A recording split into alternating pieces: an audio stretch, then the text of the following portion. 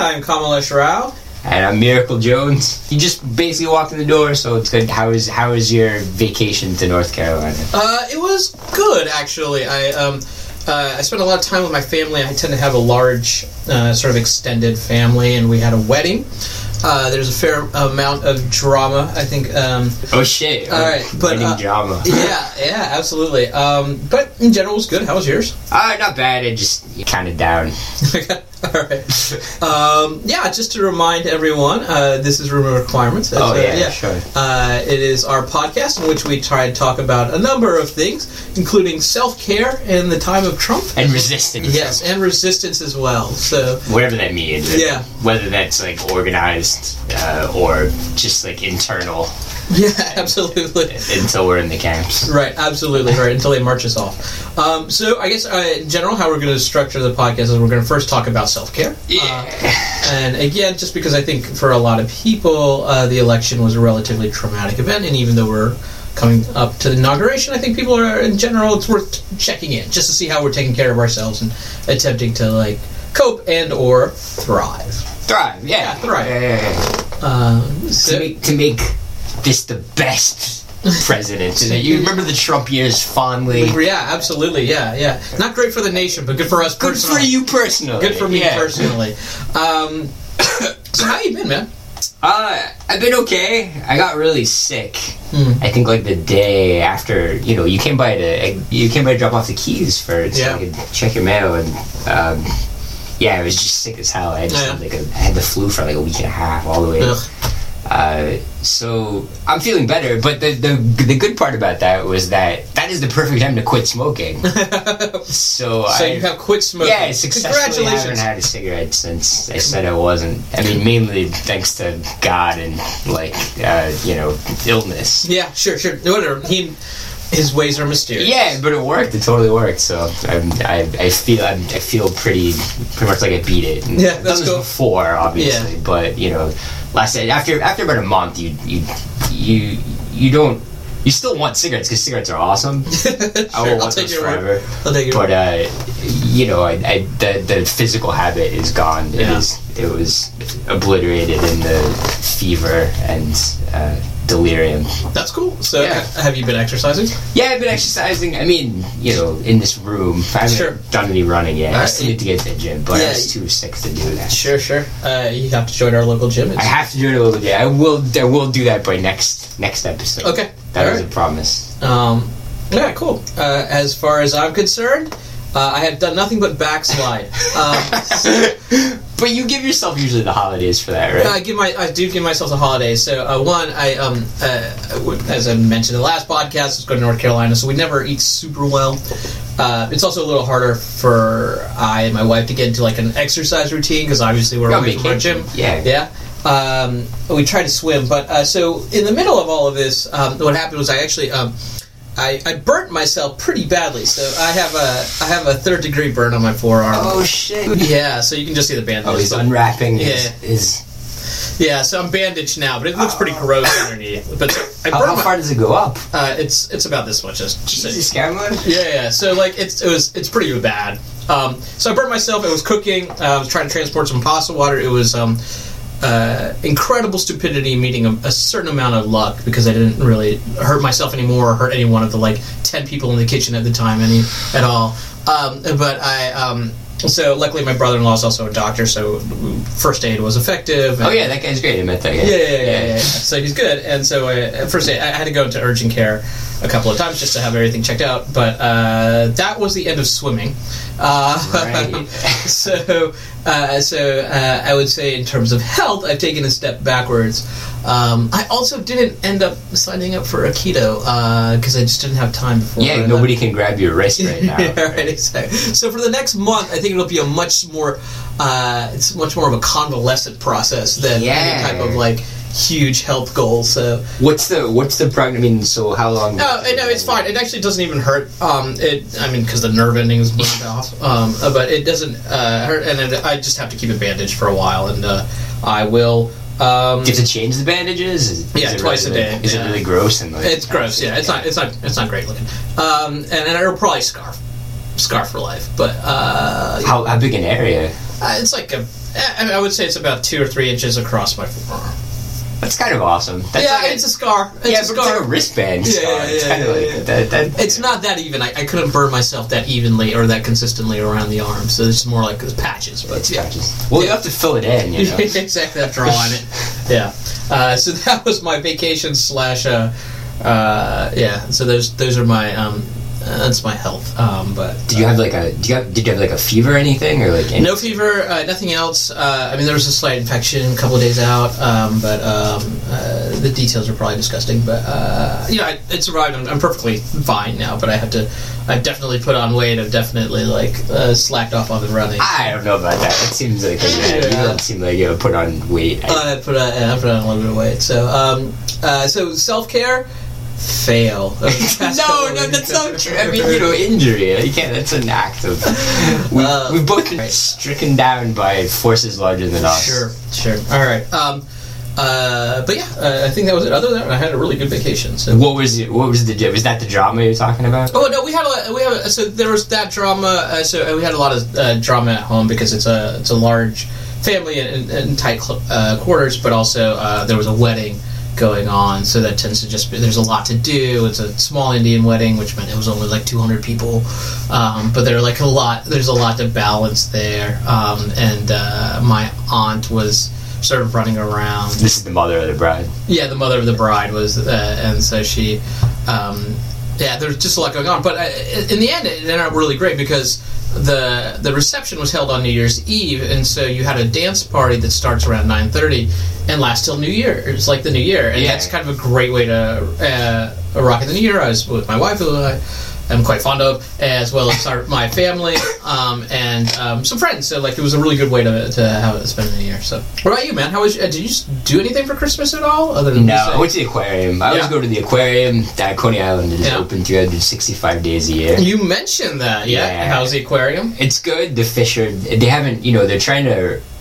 renovate it. So they've been going for the past 3 or 4 years, and every year they try to collect a bunch of money, and then they show you what it could be. Because it was wiped out in Hurricane Sandy, and all the fish returned to the sea. It's on the coast, Right.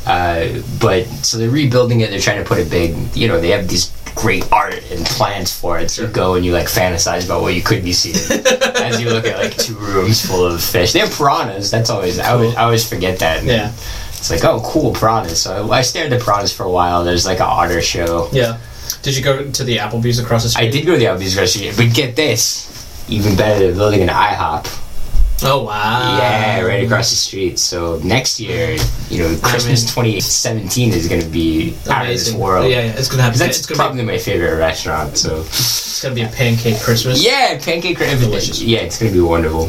So that it was about future Christmases to come. Sure. You can imagine that as well. Yeah, definitely. The infrastructure down at Coney Island is building into it's recovering. It's building into a real Christmas wonderland. Awesome for me personally.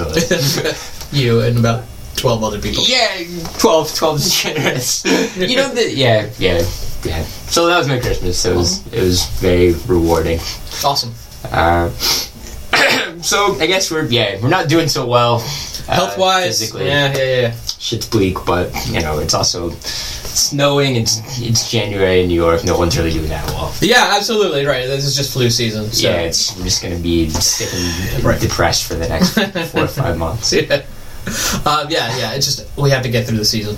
Yeah, we will. We will get. I have this sun lamp. How's that treating you?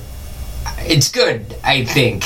Okay. I think it's psychosomatic. Right. But whenever I get too terribly depressed, I turn it on and do work. Okay. Do you have one or? No. I try to get out, and at least I try to get out. Spend at least some time in the sun. But yeah, you're right. But if you feel the heat, it's the heat from it, and, and you close your eyes and you have that sense of lying in a field with the sun on you. Okay. You can kind of trick your mind into thinking that's true. Okay. I don't know. There's something to it. It's not that expensive. It's $60 or something. I got it as a wonderful present. Yeah, I just think as you can tell, that's my that's really skeptical. That's the sound of the Well, here's the other thing. It functions as a regular lamp as well. All right. Just press the button and it becomes a sun lamp. Okay, all right. You've hooked me on the practicality of actually having a lamp. Yeah, a lamp. I can see how a lamp is useful. Yeah, no. I mean, you feel free to shake hands with it anytime. Sure, okay. Try it out if you want to come over and sit in the sunlight. Yep. Well, let's move on, I guess. To all right. Greater. Yeah. world. Again, here we're going to have like 5 sections. So our next section is let's talk about politics and Trump. It's amazing because we recorded our first episode a couple of weeks back, and I was like, oh, okay. Well, the one thing I want to talk about is Russia. It's amazing.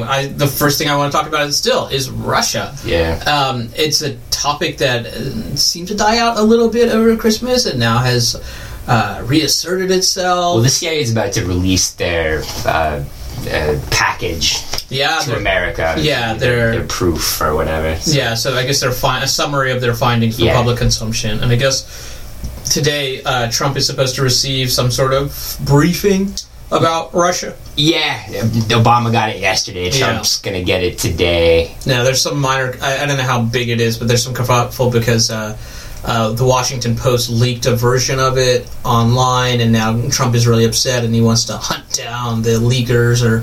And I say good luck to him, sir.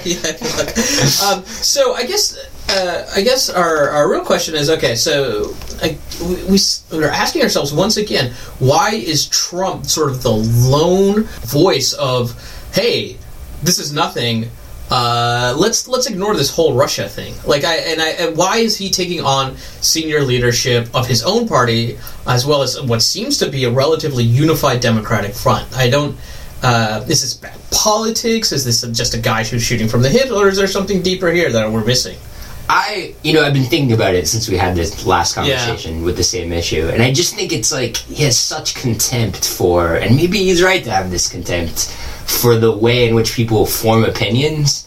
He just assumes that whatever he says, people are just going to agree with. He just he incepts people, Oh, you think it's just that now that he's staked out a position, he can't in any way show any kind of second thoughts or self-doubt. Yeah, he just knows his followers are just going to take his position. Right. And, there's not a hell of a lot of his followers, but there's enough that it creates some kind of swarm mentality that now people have to reckon with this as a position that people have, even though it's just his position. Right, and that's dangerous too, I think, to the country as a whole, right? But I think in some ways, it's maybe the idea that the way you win an argument is to never bend, right? Just assert. Keep asserting. Right. Yeah, you just bulldoze the enemy. But I think this is the difference, right? This is the difference between politics, where you have a lot of actors or a lot of institutions that are empowered with different parts of the machinery of government, and to take them all on is a lot. But I still want to kind of revisit. He's just a thin-skinned guy who reacted in a certain way, who doesn't want anyone to second guess the fact that he won this election hugely. It's so important to the Trump brand that whatever he did it himself and against the odds. All right. And coming back, though everybody doubted him. That's such that's on brand. So right. I think that's gotta any hint that he was aided by an outside agency with more power, such as Russia or the FBI. Yeah. Damages that brand. It makes it. Right. So that it was interesting too, because I was listening. I think maybe even on NPR but they had a security expert on, and the security expert was saying the way that Trump is acting and sort of his inner circle, because I think Mike Pence is lined up behind him, and I think there are enough people within the Trump camp that have lined up against this kind of ludicrous position, right? This is someone who's been captured, right, by Russian. They have blackmail. He's acting as if they already have something on him, right? Like whatever they have, they didn't release, and so they're just using this against him. So either there's a stick or a carrot. Either we'll release this to the public, or hey, if you take our side or roll over on this, then we will, I don't know, open a huge Trump hotel. which I thought was an interesting theory. I don't think I give it much credence, but I think it's a fun theory to play with. It doesn't necessarily have to be Trump. It could be somebody that Trump listens to the exclusion of all others, like Michael Flynn or Bannon or somebody else, or his son, or his son, son-in-law, or it's useless to speculate on because this happens on both sides. Right. Everybody's got shit. You have to figure out what balancing agent there is, and the German intelligence service is just as good as the Russian intelligence service. Where are they? Right. And I guess before we leave the topic of Russia in general, I'm of the opinion that this is a terrible thing. Like, there's a there's a consensus forming. It seems like it's the right consensus, and Trump is again acting, shooting from the hip, but in a very bad way. Like, I mean, this is you saw Woolsey quit. I just saw a headline, but yeah, go.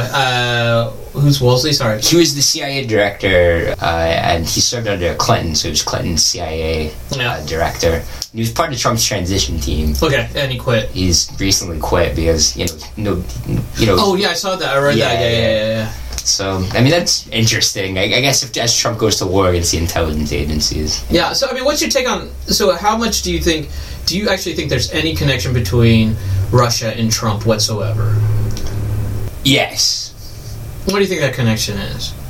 Because I think we talked about it, and we didn't get into it last podcast. But, I mean, to me, I don't think that there's a direct connection in the sense that they are doing each other favors. I think Russia spied and hacked, and they may have...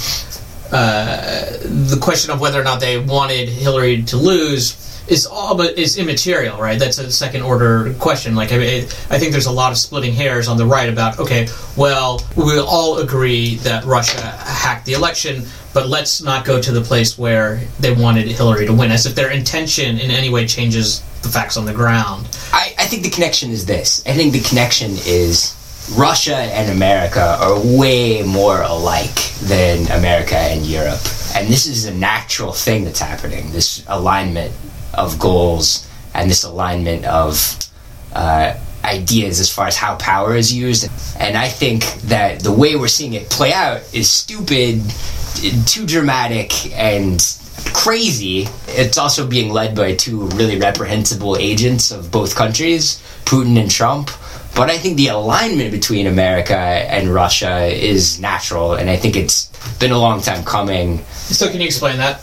Yeah, I think the reset that Obama tried to do, as did Bush, as does Trump, was as will Trump, was a good foreign policy goal, and I think that none of those people were, I guess, like, in the right place at the right time. Trump might be in the right place at the right time to legitimately get a Russian reset going. The question is, like, what does that look like, since it's Putin that's going to be the one benefiting? What do you think is in... this is interesting, because what do you think is in American interest that also aligns with Russian interests? They're both big countries. They're both very proud countries. Okay. There's never been a day when nationalism has not been in the ascendant in Russia or America in the past 100 years. There are certain real goals. Like, I think what comes out of it is sort of a kind of cynical way of looking at both international relationships as well as, like, internal politics. That I think this is why Trump says he admires Putin. I think that they are... I don't know how deep his thinking is, but yeah, absolutely. He's taking pages from that playbook, for sure. I mean, as far as next steps in terms of world power, I still fundamentally think that Russia is not going to recapture world leader status. I think it gets to be a spoiler in grand games. No, I mean, it's... And I think, back to my original point, I don't think that there was coordination between the Trump camp and the Russian. I think the way that the left was carefully divided by the revelations that came out in the 6 months leading up to the election from WikiLeaks, and that was amazing. I was like, yeah, I think there were fundamental forces beyond what Russia had to do. I mean, that sort of it was a narrow election, and I think it swung towards Trump. I think there are a number of things you could blame a lot of things, mainly also the Democratic Party. That's true. So I don't want to take that away, but I mean, Russia was a player. I think what is really interesting right now is that for some reason people are drawing this line between, or it's really important to distinguish whether or not Russia wanted Hillary to lose or not. Like, it's okay. Like, whether they intervene to help Hillary lose, it's all of a sudden this big, huge thing. Like, and to me, that's trivial. Like, whether they just intervened... sure. Small print to help Hillary lose or not, I don't care about, but for some reason it's really important for both the Trump camp and I think the right in general to be like, okay, no, they were just intervening. That's what we need to condemn. And absolutely agree. I think it's a win for both sides to condemn that. I mean, why wouldn't you? Whether or not they want to... As if admitting that, in all likelihood, Russia wanted Hillary to lose, whether or not that was the intent of what was going on, it's so irrelevant, but it's for some reason it's a really important sticking point when people are talking about it, and I haven't really figured that out yet. Also, the thing that I find so silly is the need for proof, some sort of like smoking gun how it happened. There was a coordinated effort to leak information about one party. One party was attacked. Its internal mechanisms were overturned for us all to look at, and there was a effort on behalf of many different actors that came together to fight this party in a way that was asymmetrical to the way the other party was being fought. And that, to me, it doesn't matter whether this was Russia or the people that were involved in that sort of political activity. I think they should be, not trusted. You can't trust people that act so dishonorably. Right, and I think in general most people agree, or as far as I can tell, that if this is true, then it is a threat to the democracy definitely. And the machinery of democracy, regardless. You have to be really cynical to act that way politically. You have to not believe in democracy on some level, and if you've used such dark methods to achieve your goals, I do not believe that you are a good representative of the people. Right, absolutely. Yeah. All right. So you want to talk a little bit, change gears and talk a little bit about trade policy? Yeah.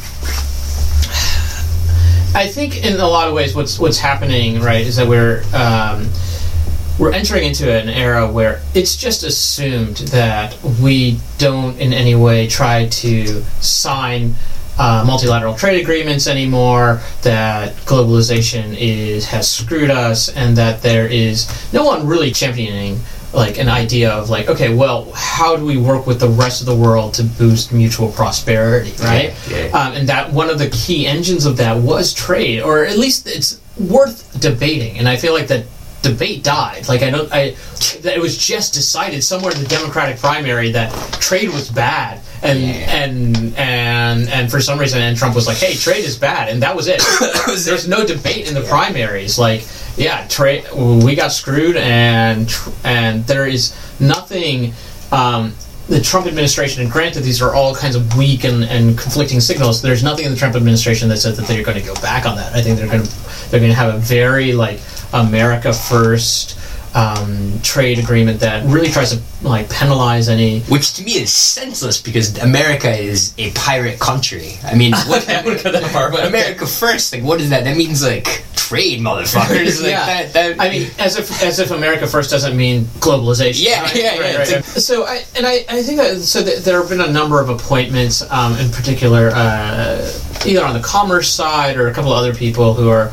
Who I think there's a steel lawyer who's coming in. It seems like they've already put up this kind of very nationalist wall around trade, and that's I think, I mean, this is just something that effectively has gone unmourned. And that's something worth at least talking about. Like, I mean, I just, and the more I think about it, the less we actually debated trade. Like we did, there was this election cycle, it was decided early on that trade is bad, and we've never really revisited it. And I think that this is going to come to bite us in the ass as the way that we're going to judge the current presidency, or the new presidency, rather, is whether or not he can grow an economy in the current environment. And I don't see how you can do that by throwing up barriers to trade or starting to really strong arm trade negotiations. Especially given the world is in chaos. Like, everything was very stable. And the world was, you could eat at the margins. But if something like a UK is really debating whether or not it wants to be part of the EU, and then the EU itself is going through some sort of... or if Brazil doesn't even know if it has a government. If Mexico is about to get a wall. There's a lot of uncertainty, and one of the things that tends to placate or establish certain common grounds is global trade, right? It's harder for countries to get in wars with each other. They have to at least think about the mechanisms of how their governments work together when they engage in trade. We need a different word other than trade. Yeah. Like, I think people have just, like, decided that trade is bad. Yeah. So they've just, like, they've gone, we just need to reinvent some way of talking, like money sex, or I don't know, right. Travel. Right, exactly, right. Economic travel. Right. I think this is one of the things about Trump that I've realized more and more is that Trump, again, I'm not convinced he's a Republican. I know he's not a conservative. He's barely a Republican. He's kind of a Democrat. But what he's done is he's forged policies of the worst of both parties, right? Yeah. So like he's decided that he wants to be like antagonistic, kind of racist, kind of sexist, unapologetic, anti-immigrant, boom, Republican, anti-trade, boom, Democrat. Yeah. Like, I mean, and it's a weird combination that for at least now is working for him. But I am sad that trade policy has just effectively been surrendered. So what do you think is going to happen? So I think there is going to be certainly a lot of headline-grabbing small things. So, like, again, we saw a little bit of, like, and I guess trade policy is also intertwined with sort of domestic investment policy, right? And so, like, he's already interfered with or claimed to have scored some big deal with GM or forced, various car plants not to invest overseas, and I think all of that may go on. And I think it's going to be a weird environment for business because effectively you have another person on your board, and it's Trump, and he's going to tweet every time you do something that he doesn't like. Big manufacturing companies that have a big global name, like a name that consumers recognize, maybe it'll just be them that are in their sites. So maybe not big financial companies, or maybe not tech. Or just like a lot. I mean, and let's face it, a lot of the country is services. And so, like, I was watching this thing. I was watching a local news show in North Carolina, in Durham, and like it was a Democrat and a Republican, and they were both talking about like Trump's latest thing where he interfered and tried and supposedly got a factory to stay, not the Carrier deal, but I think a lesser deal, and they were like, oh, okay, and the Republican was like, well, aren't you happy that we saved 4,000 American families' jobs? And the Democrat was just like, yes, of course, but let's talk about this. And it was a very weird thing to have the Democrat and the Republican effectively agree that it was just a good thing that Trump interfered on behalf and tried to keep jobs here, as opposed to, okay, well, why don't we let the companies, like, this was a decision that was made long ago, you're effectively interfering because that's how business works in a lot of ways. There is a lot of pressure to source outside of America. Like, manufacturing has not collapsed, but has contracted for a lot of reasons in America, and you have to kind of address the real issues rather than, okay, let me interfere with every little plant announcement coming out, and let me absolutely make sure that I don't have people invest overseas. So, I mean, I want to talk about this with you for the next year. Yeah. I mean, it's interesting to me, the idea of like what are the responsibilities of a government economically. Yeah. To anyone who globalization or any kind of business deal, right? I mean, we talk about globalization now, but I mean, there were huge movements in the middle of the last century between regions of the U.S., right? So it's not so long ago that they were talking about losing manufacturing in the Northeast, and it was coming to the South because it was cheaper, or that furniture went from woods in North Carolina out to other parts of the country, and then overseas. So trade moves even within the country. So how you manage that is really important. And I think the story of the past 25 years is that countries that we effectively thought were down and out managed to harness trade policies to really deliver amazing kind of growth and prosperity to their countries, like China. Whether or not you can do that in the U.S. by doing exactly what China did, let's say generously, is up for grabs. And here's something I think we both agree on. what's good for China isn't necessarily bad for America. Right. You know, like, it's not a game, it turns out. Like, they Right. are human beings. Right, exactly. And, you know, they have goals and dreams, and they, Right. making a middle class that is prosperous in China is It's not the worst thing in the world. it's great. It's wonderful. Right, and exactly, and this goes back to my thing. Like, okay, so 4,000 American jobs. What you're effectively doing is you're just making invisible the idea that, you know, maybe 4,000 Mexican jobs weren't created, right? Yeah. Like, and we just don't care about that. Yeah, we don't care. And- But here, my inclination is that by artificially preserving these manufacturing sector jobs, Yeah. we're preventing the unionization of service sector jobs. We're taking interesting. it's a way to mythologize the manufacturing unions. and Right. to make these jobs seem, you know, way more important and useful. Right, and I think so. There are a couple of ways to think about it, right? Like, I think, To keep people who have really important service sector jobs from realizing how important they are, and how if they were to act collectively, they sure. would So be yeah, able to. I'll disagree with you on this because I Okay. don't love. I mean, I think unions in my world have a role to play, but Yeah. they're much more reduced than much more reduced than I think most people from the left think about it. And like, I mean, I think worker safety is an issue, absolutely, but I think a lot of the other stuff, a lot of the more economic issues of the safety net should be passed through a process of political negotiation. So, like whether we think about retirement accounts or healthcare, that should be part of the political process. I don't love the idea of an organized labor force. Especially, it works in municipal governments now, like effectively having like, okay, well, we have tied up or we have organized our labor force, so you get to meet our demands. Otherwise, we go on strike and we things like that. So I think there's a back and forth. So I'm much more skeptical about the unions as such, other than sort of a very kind of limited, basic kind of worker health kind of issues. But I think in some ways, like I'm not begrudging the fact that we're trying to keep American jobs or we're trying to grow the American economy. We should 100% do that. Whether or not it's the way to think about, okay, we kept these 4,000 American jobs. What we should be doing is thinking about how do we preserve jobs. That's 4,000. I mean, we created 150,000 last year. That's net last month. And so you can't keep doing that. This is unsustainable. And an interventionist trade policy it's just about the worst way to try to think about how to grow American jobs and deliver jobs that allow people to live prosperous lives.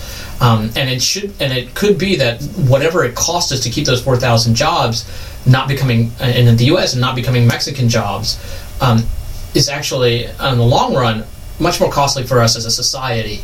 Than just making sure that we had 4,000 people on payroll for a company. What would you consider a really good level of unemployment in a country? So yeah, that's a great question, right? So, and I don't know if there's an objective number. Yeah. I think in the U.S.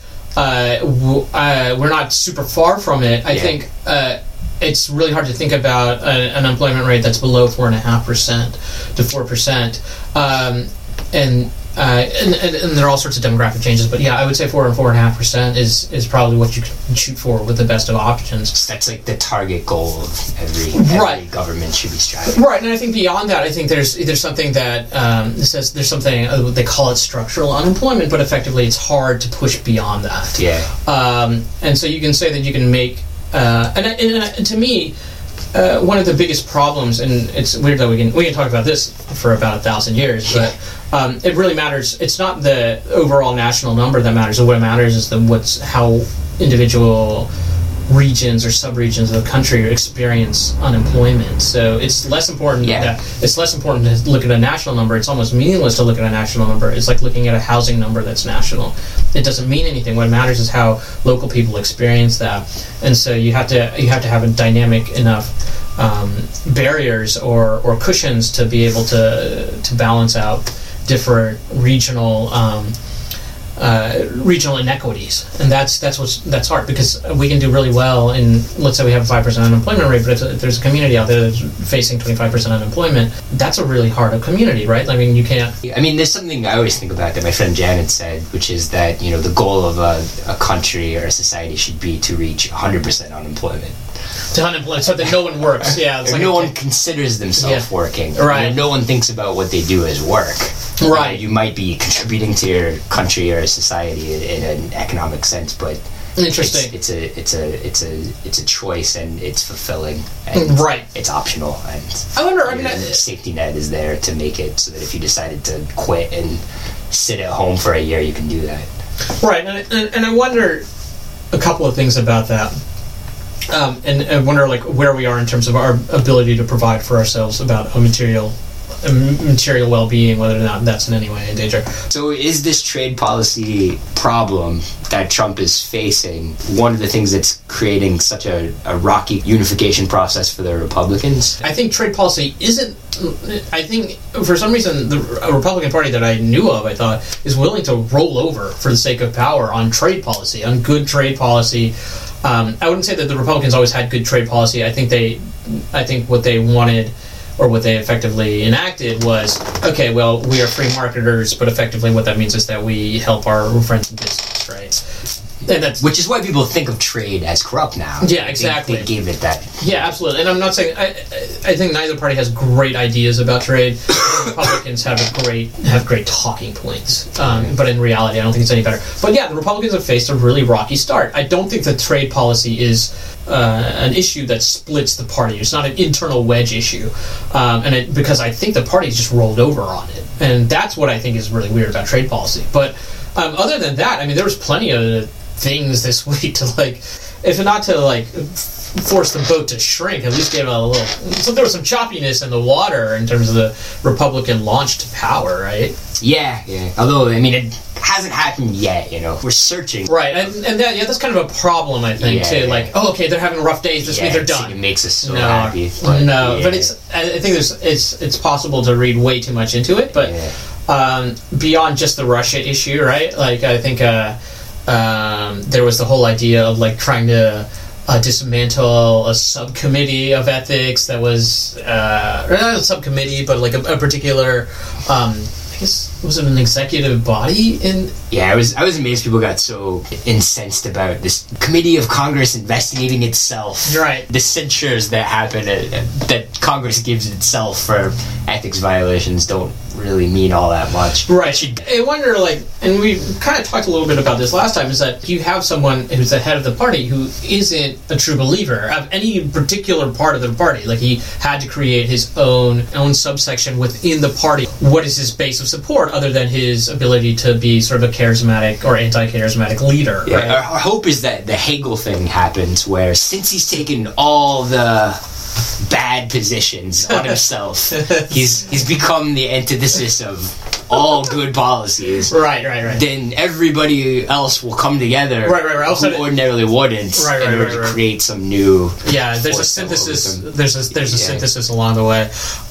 So I don't know if that's going to happen, but I wonder if this also just doesn't bring up the point where the Republican Party is in a way divided. Whether or not power will sort of paper over any of the divisions remains to be seen. But and there is a lot to be said for the attractions of the purse string, right? Like, I mean, yeah, it'll buy a lot of loyalty. It'll rent a lot of loyalty. What I'm thinking is there's a lot of Republicans out there right now who know Donald Trump personally, have interacted with him personally, who are starting early the 2020 primary fight. Okay. I think he's going to get primaried.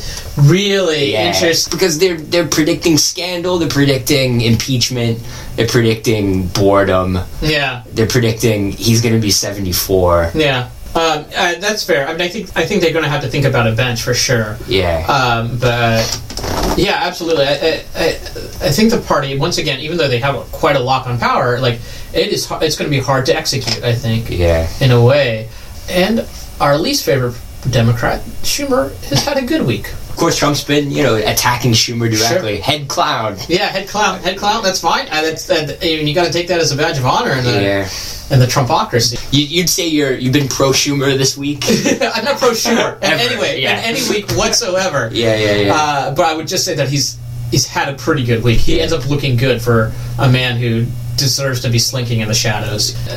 Speaking of New York politicians, you want to talk a little bit about Andrew Cuomo, maybe? Yeah, so the other thing that happened this week was Sanders and Cuomo. Free college. Yeah, tuition free. Yeah. Because you still have to pay room and board. Mm-hmm. But I think that's great. I'm totally for that. I love that policy. It's Hillary Clinton's policy, not Sanders' policy. But okay, sure. She's not going to win you any. Right. Sitting next to you on stage to pass legislation. Right. The word Clinton is just. Do you think he's going to make a bid to run in 2020? Do you think? Cuomo. Andrew Cuomo. Yeah. I mean, he could for sure. I think there's every reason to believe he could. Yeah. I don't like Cuomo. I tend not. I guess in Cuomo in particular, I have a very specific objection to him. But is it private? Is it personal? No, not in any way. Okay. When he was a young man, Andrew Cuomo was put in charge of HUD in the Clinton administration. Oh, no shit. And around this time, he decided that despite having no experience as a banker nor a real estate developer, what he's going to try to do was open up lending to the housing market and require certain entities to lend to, I think what they used to call them was subprime loans. Oh, no shit, I didn't know that. Yeah. So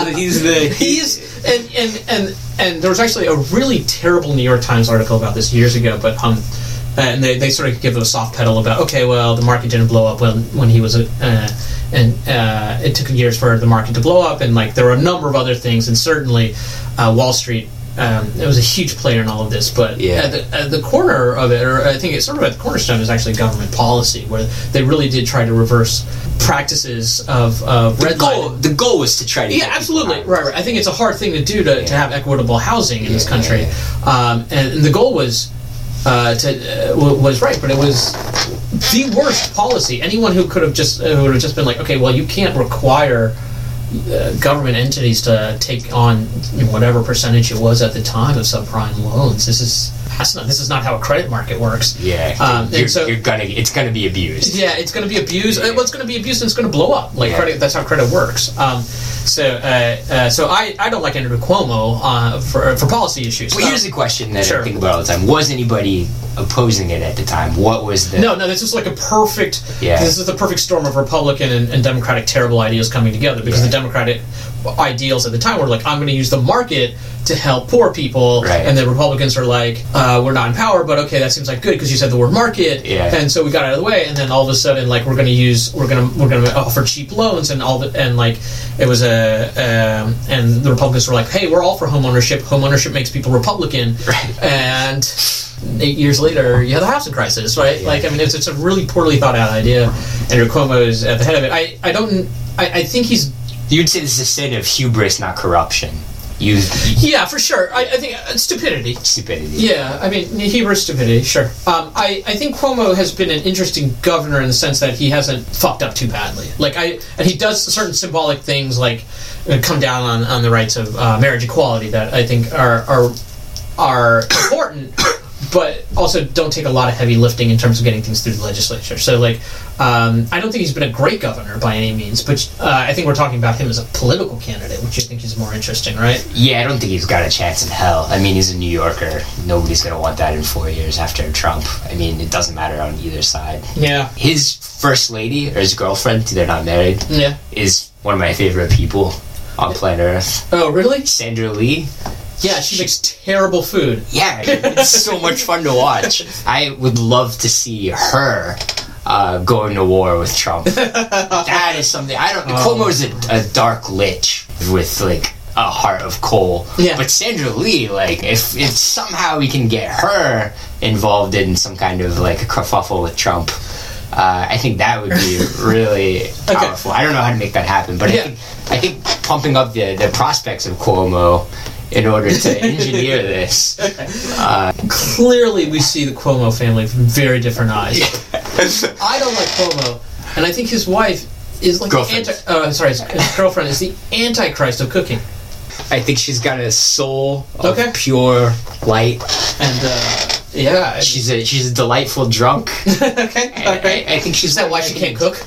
Yeah, I mean, it doesn't help. It's why she can't. It's why she doesn't care how it tastes. All right, let's get to our next section. Doubling down on defeat: how the Democrats or the left are screwing things up further. This is a very depressing thing to think about every week, by the way. I mean, but the Democrats Democrats have actually had. I mean, the Republicans are the ones that had really screwed things up. So, like, the Democrats have had a middling week, which is kind of what you hope for. Yeah. I mean, you don't have to win, but I mean, it's so not fail spectacularly, right? Like, there's just no one to believe in right now. We're trying to find the golden light in Chuck Schumer. No, we're not. We're Andrew Cuomo. I mean, who? That's fair. I mean, I think we can talk about. It's actually a good thing to talk about, maybe even next week, is talking about the Democratic bench. Yeah. But this isn't very different from what I wanted to talk about, since there was a pretty good article in the Atlantic, and I like Atlantic's reporting to some degree. I think it can get carried away, but they talk really a lot about the ground game of the Democrats, and one of the things that's been very clear is that just in terms of winning local politics, the Democrats have slowly lost over many years. It didn't happen in 2016, and so they've lost a number of governorships. Yeah, it was like 29 to 17 now. Yeah, in 2008. Yeah, so they lost a total more than 10 governorships in that, and they certainly lost control of several House legislature. And so, why is that? And one of the more interesting things I think that came out of the article was the idea that since the Democratic Party has been wed to this progressive ideology, it's very hard for them to think about how to build a party from the ground up, right? So there is and I think we talked a little bit about this, but like if you come from a progressive or even left-leaning way of thinking about the world, you're like, okay, well, I have a sense of moral certainty, and this is how I see the world, and so from there I derive all my basic ideas. Whereas I think in a lot of ways the give and take of local politics don't have anything to do with sort of a vision of what national it doesn't politics. matter. Politically agnostic. Yeah, Parks and Rec. No one. You need Ron Swanson. You need. Leslie Knope. Yeah, right. Yeah. Absolutely. And so this wedding or this fondness of a progressive ideology above all other things has actually made them unable to field local candidates who just are like, okay, what I need to do is think about what are the local politics, what really matters in terms of local politics, right? Rather than trying to aim for a national progressive agenda, right? And so the energy of the Democratic Party over the past many years has actually just been focusing in on Washington. And so I don't know. I think it's an interesting idea. I don't know what you think about it. My inclination about after reading that article is just the Democrats have been in power for 8 years, and it's not a natural fit. When they're in power, it's hard to get a grassroots swell of people to oppose the leadership of the Republican Party, right? Because you need that sense of doom that somebody like Trump or Bush brings. Right. You need. I think it's just a cycle. To the extent that you have a really powerful leader, you're going to lose local elections, no matter what, whether that's Reagan or Obama. Okay. And I just think that's cyclical. I think there's things the Democrats could have done better. I guess to me, like I found the argument that maybe a progressive ideology doesn't allow you to an overarching or very strong. I think a progressive ideology is challenging. It challenges power. Yeah. At least that's why you get into it in the first place. Then you slowly become like a horrible communo-fascist. Yeah. Running your local vegan. With an iron fist. But if you're leaders in charge, you feel you get lazy and I think that's true. I'm just curious, and this is actually a debate for a long time. I mean, what exactly is the Democrats' ground game looking like? What I always want out of this podcast is to be like, okay, well, I don't want the far left to capture the energy of the Democratic Party. I want us to come to the center, and maybe that's why it resounds, like anytime you're talking about progressive ideology, I'm like, okay, I want us to be more centrist anyway, so maybe I was just reading something that I wanted to hear anyway. The country is, divided into city versus land. Yeah. And all the Democrats are in the cities, and they're hated by the land. Yeah. They just have a hard time winning local elections. You need more landy Democrats, I guess. Yeah, you're right. It could be just a cyclical thing, like it's the political cycle, right? Kicking it in. So the other thing that I thought was that this actually happened a couple of weeks ago in Milwaukee. What happened was there was a charter school, and one of the teachers asked as a writing exercise to write in the voice of the lawyer it was related to the book To Kill a Mockingbird, and I guess it was the opposition's lawyer, right? Like, so whoever Atticus Finch was arguing against, he was supposed to write a letter in his voice, not Atticus Finch, but the guy who was taking on in the courtroom, Atticus Inch, and that was the writing exercise. So it was both literature and also thinking about society. So it is a good lesson, right? It's a good lesson. Yeah, it's a good lesson. It's exactly what you want out of like high school or grade school literature, right? Sure. Because the literature in a sense, like you should embrace the villains, right? To like embody them in order to gain empathy, right, or to understand like, okay, what were other sides to this story, right? Like, this is not a bad idea. Yeah, I would have loved doing that as an evil teenager. Right, exactly. But the teacher was repreprimanded. The parents suspended, threw a fit. right? Yeah. Parents threw a fit over this. They said, "How dare you? This is a person. This is defending someone who created." Who committed a horrible race crime, a hate crime. Yeah, defending the KKK. Right, effectively. Yeah. How could you do that? And the teacher was actually suspended for giving out this assignment. And so the charter school stepped in and was like, okay, don't worry, you don't have to do that. Like, we're going to suspend the teacher. And this was a really good writing exercise. Yeah. To me, this is what's frustrating about the left. And charter school, though. Sure, but that doesn't necessarily mean it's Milwaukee Charter School doesn't. You think it's a conservative that's saying like, okay, how dare you have us defend the? There's no teachers union defending her, is it because she's suspended because it's a charter school? Yeah. I think we're going to see more and more of that. Is like people like that. They like these, charter schools because they don't have that. The teacher union stepping in to say like, okay, this was a good plan. Yeah, it was, it was at least not a plan that goes against any sort of like curriculum that. Sure. Okay. That's an argument. People like charter schools because they run themselves and they have curriculum that the parents and small community approve of. Yeah. In which case, something like this kind of thing is going to happen more and more. That's fair. My side of that is that okay. This is an asinine protest on the part of parents, right? Yeah, but they do that everywhere, like all the time. Like parents are just idiots. Right. But I think this is kind of the how dare you think about it? This is just a classic closing of the mind. I think it happens on the right all the time, but since we come from the left, I'm like, this is terrible. Yeah. No, I'm opposed to it. Obviously, like I think it's a stupid thing to do, and I mean, I just think there's no way of stopping parents. From intervening needlessly and without stupidly, without some sort of like, sorry, this is a government job, and unless you want to like change policy, there's no way to have this teacher suspended. Feel free to take your child out of public school. Yeah, that's my favorite. I mean, we can talk about this someday, but that's my number one issue. I think is public school. Like, I think it's so important and so. Well, yeah, I 100%. I agree. I'm happy to talk about a national curriculum. But, I think it's something that is politically agnostic. Yeah, and it's like the one thing that makes us all come together. Yeah, without to the extent that we that in the military draft. Yeah, for sure. And they're both things that affect people that can't get out of it. And there's elitists on both sides. Sure. And to me, they are in some ways the enemy. Like people who are able to opt out of the government itself. Right. Where the rest of us are fucked and have to deal. You know what I mean? Like, yeah. It's just like a minor thing that is just like I'm surprised it didn't gather more steam even on kind of the right wing side of things because it was just asinine. I think it didn't because it makes charter schools look bad. Now they have a cabinet position. Yeah.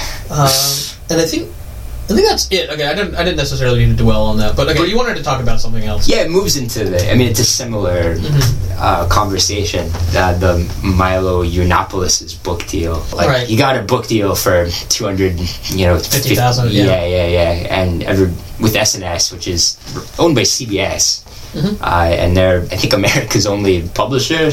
Okay. All the rest are British. German. There's no British publishers left either. Oh, right. Pearson got bought by Bertelsmann. Yeah. Germans and there's a French one, Lagardère. Okay. And then CBS owns SNS, and then they are the American publisher. So they have a conservative imprint, and so they've given Milo Yiannopoulos a $250,000 book deal. And I think this is terrible. because they should have given him more. Because that's how books work. I think it's the left fighting this particular fight. Yeah. Is ridiculous to me because. So what is the left saying? Because I know Leslie Jones wrote about it. Well, they're saying that he should not have a platform for hate speech. Yeah. And should, I guess, be shunned in the public sphere. Yeah. Which fair, but are we going to engage his ideas? Twitter, kicking him off Twitter, that makes total sense to me. That's a private company. Sure, I mean, I guess... If he's harassing people on Twitter and he's abusing their terms of service... Sure. Then, yeah, kick him off. Yeah. If he has yet to violate this SNS contract, maybe he will, maybe he'll find a way, but I think he's going to sell a lot of books. Yeah. I think the problem here is that people on the left don't read more. I think conservatives have a lot of power in the publishing industry because they fucking read books. They buy the books, yeah. They buy books, they read the books.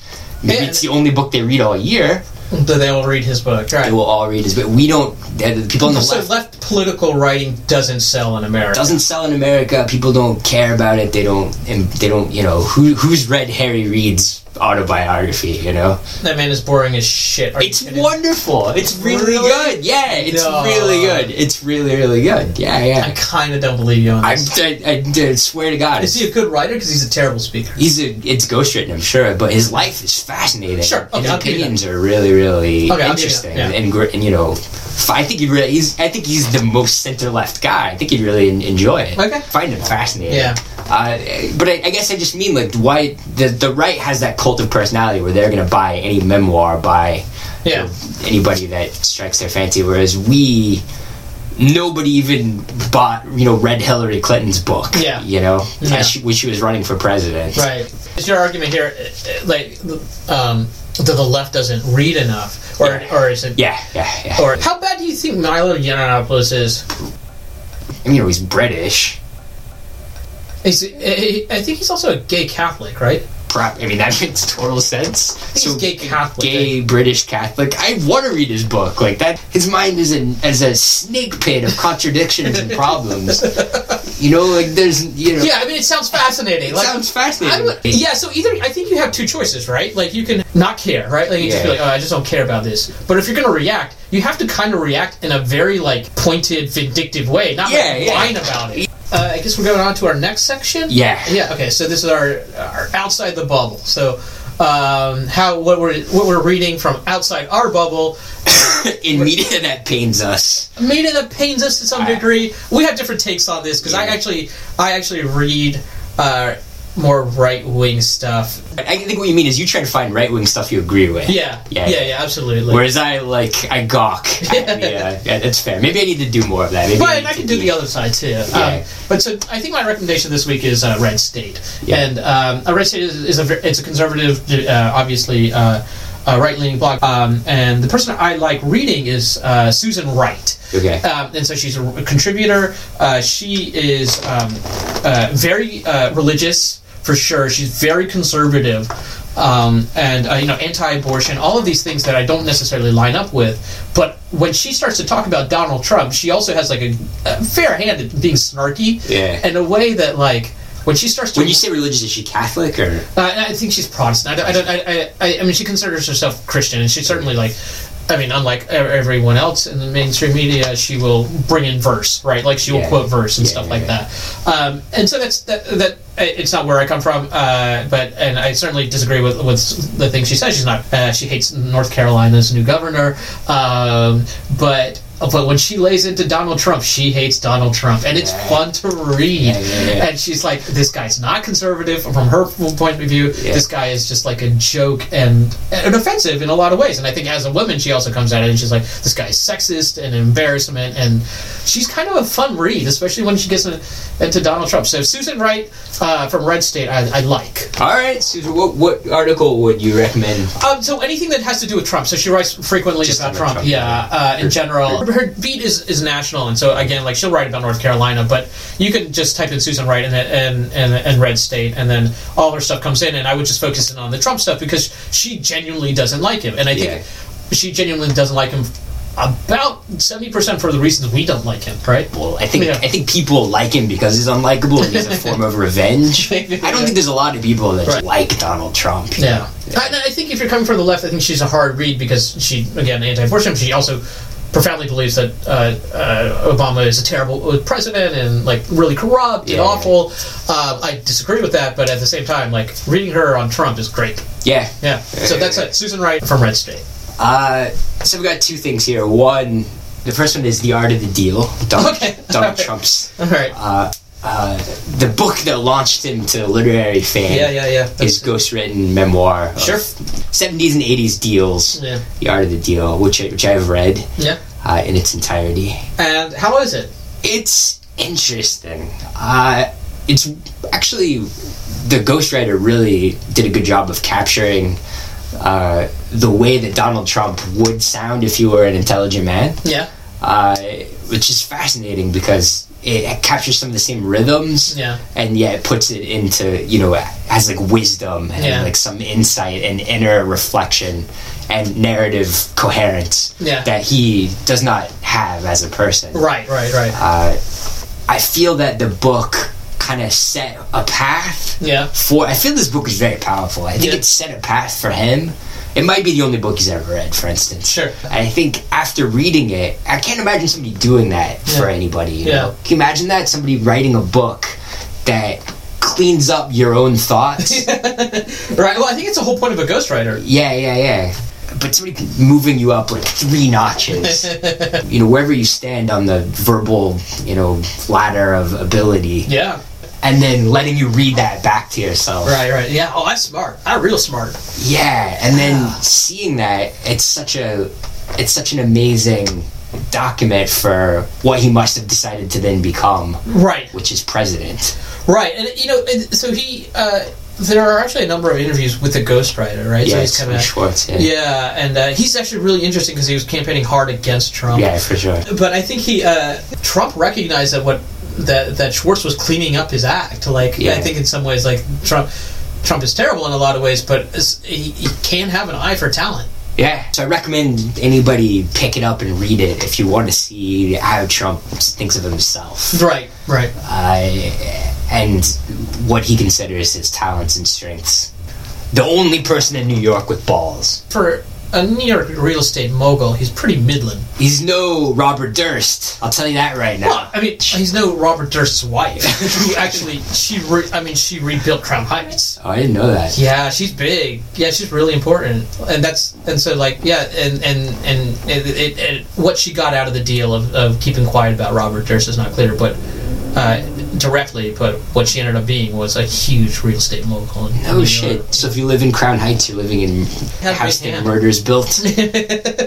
Well, he didn't build it. He's crazy. But his smart wife was like, she was with me that night. Or I forget what exactly she provides, but she's kept her... Are they still married? I don't know. I haven't kept up with it. Okay, because I know she was there to bail him out of jail and not testify against him. Yeah, and so I think and part of that she gained a lot in terms of being able to control the real estate. No kidding. Yeah. And then moving to our homework. Yeah. And hear me out. Okay. We need to watch WrestleMania 32. Why 32? It's the latest one. That's just it. Okay. But we need to... I mean, we can watch 33 when it comes out. Yeah. But I think we have to watch WrestleMania. Okay, why? Everything the left is missing is in professional wrestling. Well, did you grow up watching professional wrestling? Yeah, a little bit. I liked it when I was a kid. Yeah, when I was a kid.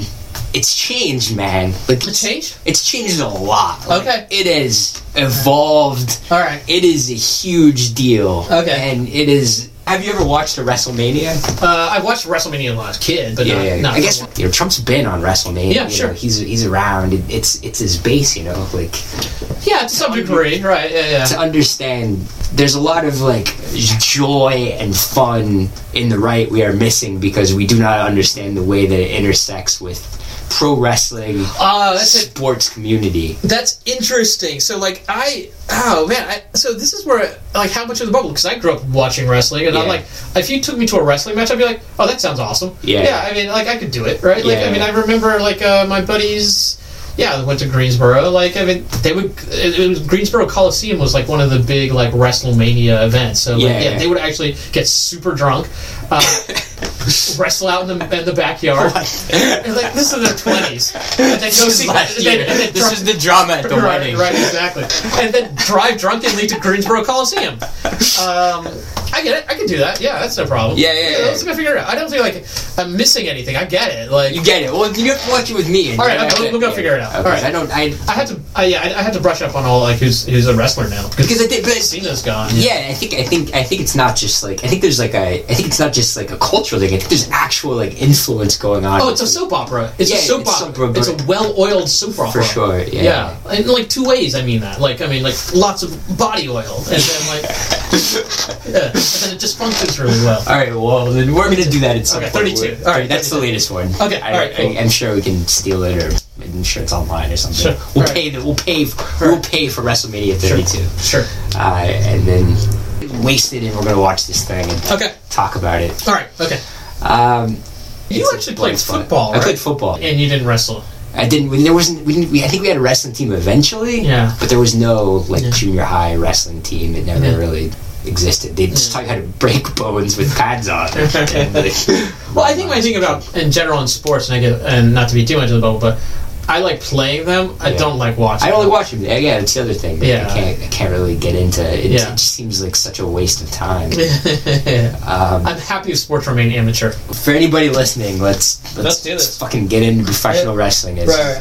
We're not going to find religion. There's no way we can infiltrate the Protestant church. Right. But we can become professional wrestling fans. Yeah, but we have to follow them into angling as well. So, like, are you willing to watch fishing show? I can't go. No, I can't. Although there's a show, Jim Jarmusch did a fishing show. Yeah. Which I've watched a couple of episodes of. How was it? It's great. Yeah. All right. Tom Waits is on an episode. Yeah. I think we had that floating around for a while. Yeah. All right. All right. So now the random shit segment, and I think what we wanted to talk about was debate. Yeah, forensics. Yeah. So this is actually your topic more than it is mine, because you made the mistaken assumption that I actually did debate in high school. You're so good at speaking. I thought you No, I just found a way love the sound of my own voice. Get trophies out of it. No, I didn't. So I did a Model UN. I was never super good at it, but I did Model UN in high school. That counts as forensics, though. I mean, to some degree, it's a little bit more about. It's more like government, because you have to speak. You actually don't speak very much. Okay. You have to do a lot of committee and pass legislation. But that's speaking. You're not public speaking, but it's still like speaking. It's trying to. And I was particularly bad at that too, right? Like I was the public part of that. No, just trying to convince people of things. But I was creative in my legislation, but I think I was also dogmatic. I see. So that's how I was, and I also looked around. And I was like, this is training for future international lawyers, and I kind of hated it. But I did it for a couple of years. I did it in high school and I did it in college. But so you did it in college though? Once or twice, but once or twice. That counts. Okay, all right. Fine, I mean, you're preparing, right? So that's like 6 months of preparing. Yeah, we didn't take it that seriously. You were really good at it, weren't you? No, I was terrible at it. You saying that, but I'm really honestly, you did Model UN in college. I was bad at it. All right. Well, did you have a country that? So you get you're always assigned. Okay. So I remember at one point I was Canada, another point I was Congo. Democratic Republic of Congo? Yeah, Democratic Republic of Congo. And then another time I was Belgium. So like you get tossed. Oh, I was Botswana one year. That was fun too. As a result of being the ersatz representative of these countries in a competitive setting, do you have now a fondness and understanding for these countries that you wouldn't ordinarily? And so this is actually the thing I got out of Model UN was more of the research, and I guess this is more my inclination anyway. Yeah. So I got a couple of things out of it. One, I like learning about other countries. So like I had to force myself to learn about Botswana. Part of that was reading Economist Intelligence Unit report. So that's how I fell in love with The Economist. So what is The Economist Intelligence Unit? So they have the Economist publishing group, which is a British magazine that I love. It's weekly. Also has like they do more in-depth reports. And You do love it. I've checked your mail. You love I love that magazine. I have like a little hearts drawn on it. Yeah. So like Zoe, whatever her name is, but the editor-in-chief. But so they have another group that does like more in-depth research and does country reports and things like that. And it's a sister publication, but it's called the Economist Intelligence Unit. But that's a lot of how you did like reading about countries. What I hated doing was reading about the UN. Like, right. And I was like, and you have to read a lot of the history and like the. I was okay with a long like a history. What you would have to do is you would read what they had actually put out, like the resolutions, and you're like, this says nothing. This says nothing. This says nothing. And so last week when I said that I preferred the UN Declaration of Human Rights, you were like, "You son of a bitch!" Yeah, absolutely. I was like, how full of shit could a person possibly be? So it gave me a sense of like, because I think what I came into it with was like this really like hopeful, I guess like young leftist idealism of what the UN could be. It was like we'd just sit and we'd work out our ideals, man. And then like to see the grind of it, and you're like, this is fucking hard, and what you produce is absolutely terrible. And it made me kind of, I wouldn't say I was anti-UN, like I don't, but if you tell me that UN is a corrupt, ineffectual organization, I'll be like, yeah, I get it. Like, if you tell me that an organization isn't corrupt and ineffectual, I'll be like, who? Yeah, I mean, yeah, absolutely. So I think that was it. I had a good friend in high school who was good at it. And I realized that, and when I saw what he did and how he did it, I thought, and it wasn't like I was like resentful. I was like, oh, he's good at it, I'm bad at it, and yeah, that was that. What country was he? He did a couple of countries. Again, we got to recite him. He did a very good job of defending India. No shit. Yeah. What an asshole. All right. So that's it. But you have a lot more experience in forensics and debate, right? Not debate. I did it. I went to tournaments, starting in junior high all the way up through high school. You didn't do it in college? No, I didn't do any really extracurricular. I graduated in 3 years. I just zipped through college. No. I was done with school by the time I got to college. Yeah. But yeah, I did oratory. That was What's oratory? So there's a division at speech tournaments between there's debate. And there's the interpretive event. Okay. And all the interpretive events are usually looked down upon as bullshit, kind of except for oratory. It's the one that debaters take seriously. Yeah. But you just deliver a speech of your own creation. Okay. It's got to be less than 10 minutes. Okay. And then you're judged based upon how well you deliver it and how well written it is. And I loved it because it was easy as hell. Yeah. Because you already written it. Yeah. Most debate tournaments, everybody's sweating because it's all like extemporaneous speaking. What's the one where like effectively you sound like an auctioneer? Like you're like That's called spreading. Okay. And that's something that is done in LD debate. Okay. Because LD debate is all about trying to get in as many points as you can. Okay. And because then your opponent has to refute each one. Okay. Or they're carried through, and then that's used against you if the judge is actually paying attention to that and not just thinking, these fucking kids. Yeah, God, what am I doing? What am I doing? Yeah. I think it's something. It's interesting. LBJ, somebody who I'm a huge fan of. You're also a Texan, so Texan. He was a debate coach for a living. He was our teacher president. Yeah. All his staff were just his former debaters. Oh, I did not know that. That he coached and just like broke their minds and just like they reformed them as LBJ policy acolytes. But I think it's something that's missing from not just politics but talking about politics. It's the rigor that you get out of speech and debate. Right. So it's interesting that you bring up LBJ because so Soros is actually a big fan of debate. I didn't know that. Yeah, and so there was actually an interesting article. And what happened was Soros decided that what he wanted to do was sponsor a lot of speech and debate in like non-traditional schools, so like black or minority schools. So he did this for a while, and I'm not exactly sure what happened in the program, but what ended up happening was that people who came up through these schools started to change the style of the debate. They ended up using a lot more vernacular. They ended up using a lot more like emotive kind of terms. So in some way, what you're missing, or what you think debate is actually maybe not even, it no longer exists, because But like the idea of like, okay, I'm going to sit down with this person and engage with them about an intellectual subject, and have some arbiter. I think that's so important for people to try to do, to keep from taking things personally. Oh, 100%, I agree. And actually, I think this is true. And I'm a little older than you, but even when I got to college, I thought that, like, oh wow, people don't know how to discuss an idea. And I went to a college where they thought that we should all sit around and talk about great works, but effectively it all kind of degenerated into like these kind of hysterical like ad hominem attacks, or like reductio al whatever out of Hitler, like everything is like, oh, you're just a Nazi, right, and it was interesting, the rigor of a debate of trying to understand people's ideas and trying to use them against them. Yeah, it just didn't happen. And I think it's hugely different when you try to talk about it in terms of speech as opposed to writing about it, because there's no back and forth necessarily in a writing, or at least in terms of essay writing and things like that. Not in the way that I'm thinking of, the immediate back and forth. But yeah, I 100% agree. I think it's if not a lost art, it's a lost practice, at least. Yeah. But you would not recommend Model UN. You think that should be gutted? Taken away? I actually think that Model UN is kind of terrible. I think model government, or whatever student government was fine. Like they had like a government. Yeah, they had like a legislature, like a state legislature version of it. I think in North Carolina, so that you could do that. You could do a government that actually does something. Yeah. Great, but not Model UN. Model UN is like.